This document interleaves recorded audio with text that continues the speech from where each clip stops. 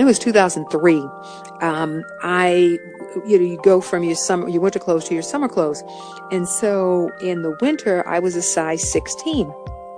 So now I come to try on clothes, and I remember the skirt, I put it on and it fell to the ground. And I looked down at the ground. I was like, what in the world? So I picked the skirt back up and I try it again. It falls to the ground. And that's when it hits me. Oh my goodness, I've lost weight. Oh, I can't believe this. And I saved all of my clothes. I said, someday, I don't know why, but someday I'm going to get back in these clothes.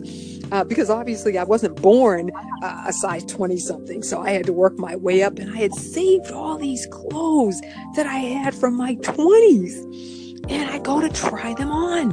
And there was a size 12. And they fit. Oh, I started screaming because I had garbage bags literally of clothes. And I remember I called my mom, said, I can't believe it. And I told her the story. I was going ballistic. And that really moved me to say, you know what? I want to help other women in particular,